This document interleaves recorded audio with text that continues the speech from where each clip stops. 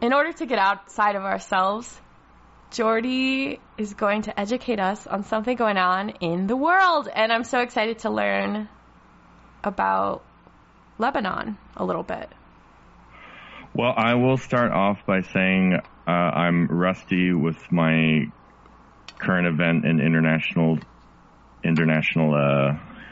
affairs knowledge. I have really been busy with other things, but maybe just to kind of let the audience know if things with international relations and current events, that's something that interests you, maybe let us know. If it's something that you don't want to have anything to do with, let us know, and that way I'll know what amount of effort to put into talking about these types of things. Yeah, don't make Jordy make all this effort if you hate it. Yeah, and well, I don't want to bore anyone either, but people pleasing next week.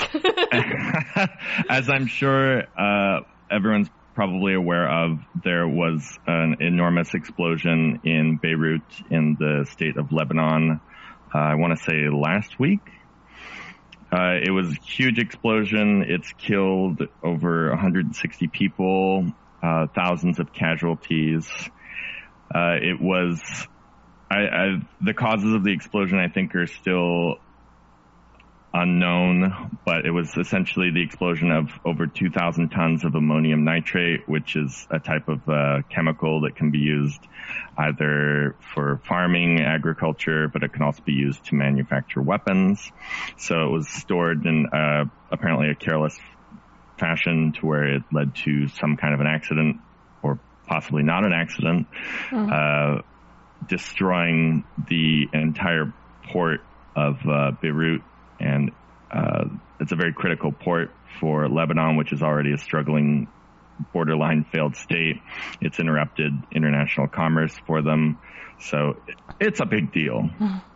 And as of August 10th, the Lebanon's government has resigned, so this was on Monday, I believe. What does that mean, resigned? Well, in a lot of cases, if a government's resigned, it's essentially a recognition of non-confidence, or the government's ability to no longer to govern legitimately. So I'm not quite sure about how Lebanon's political system works, but with in this, like the case of Canada, if it's a party system, so the party that gets the majority of the votes, they put the prime minister in place. And if ever there's a point where they feel like the prime minister is doing a bad job, the government can make a no confidence vote. They can do things like that in the United States. And if the parliament is essentially unable to vote in favor of continuing the government, then that leads to the government being dissolved, and it leads to new elections being called. So they just have no government right now? Well, no, they're still going to be running things. From what I'm understanding, the government that's there is going to be resting in place, but they're going to be trying to change things. Essentially, there was no way that they could get around this, and you can't have a huge explosion like that and have the government maintain any kind of legitimacy. There's protests taking place in the streets.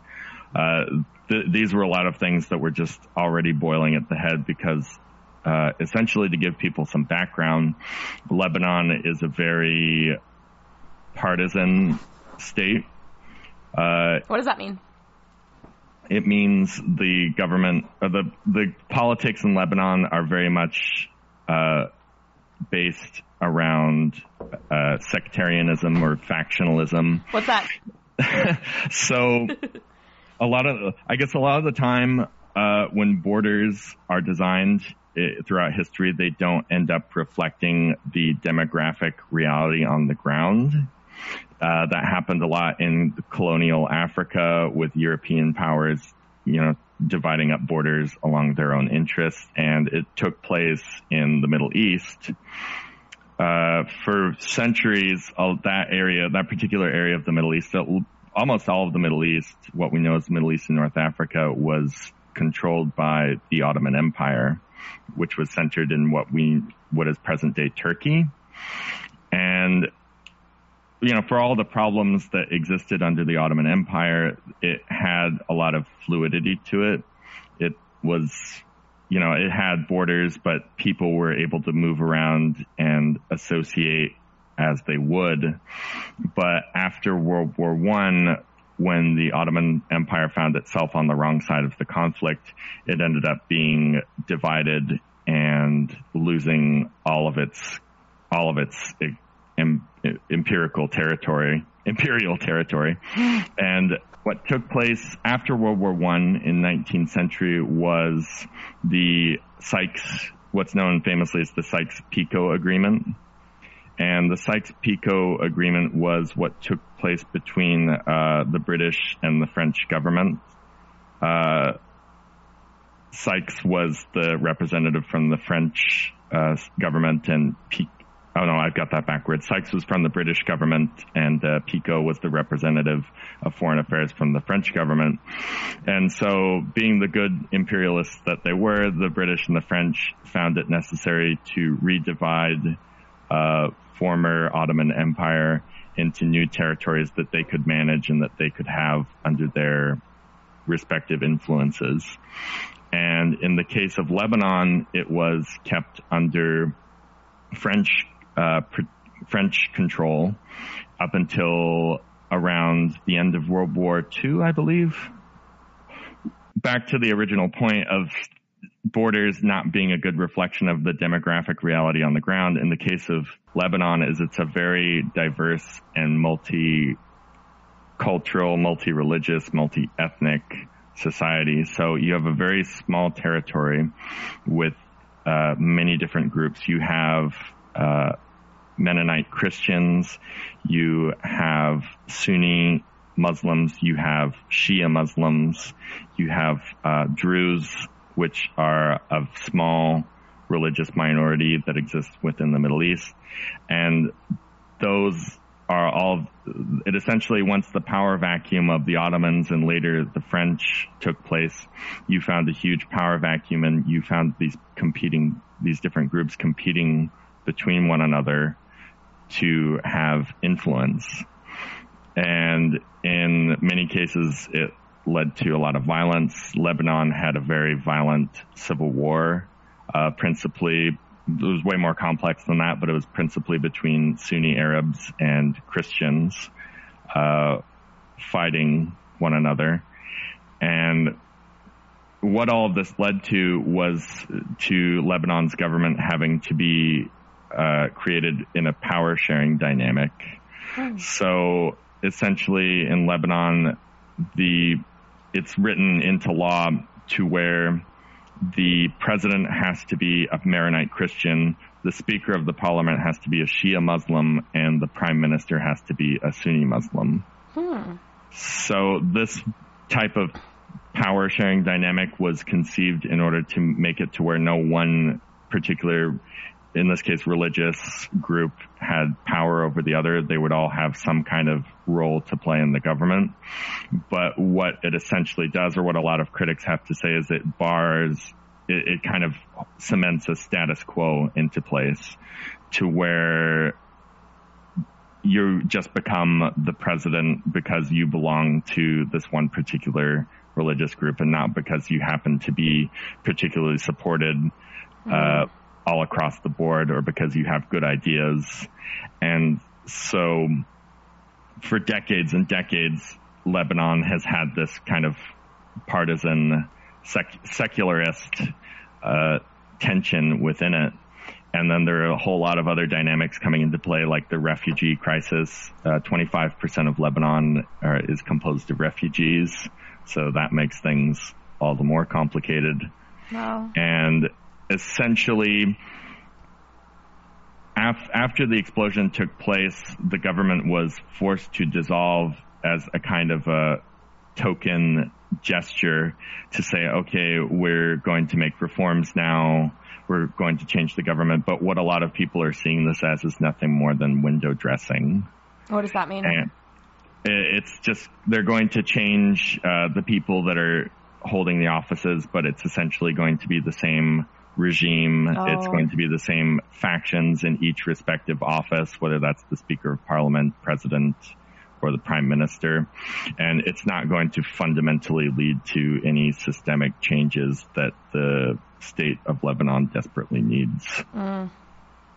That's very interesting. I never realized that. There's so many different ways the rest of the world functions that we just have no idea. Yeah, and a lot of it, well, that's why the term geopolitics is very significant, because it has the word geography played into it, because you'll find a lot of the times history, which plays out through around geography, is what's going to decide the dynamics and the advantages or the disadvantages of a certain state. Lebanon happens to be a very mountainous, rugged country, and throughout history, when there really were no borders, it really didn't pose much of a problem, because you would have these different religious groups living in different valleys or around different mountains. But then all of a sudden, when they were all put together into one single state, which didn't necessarily reflect their natural, like, ethnic or cultural borders, then that's where all these struggles started to unfold.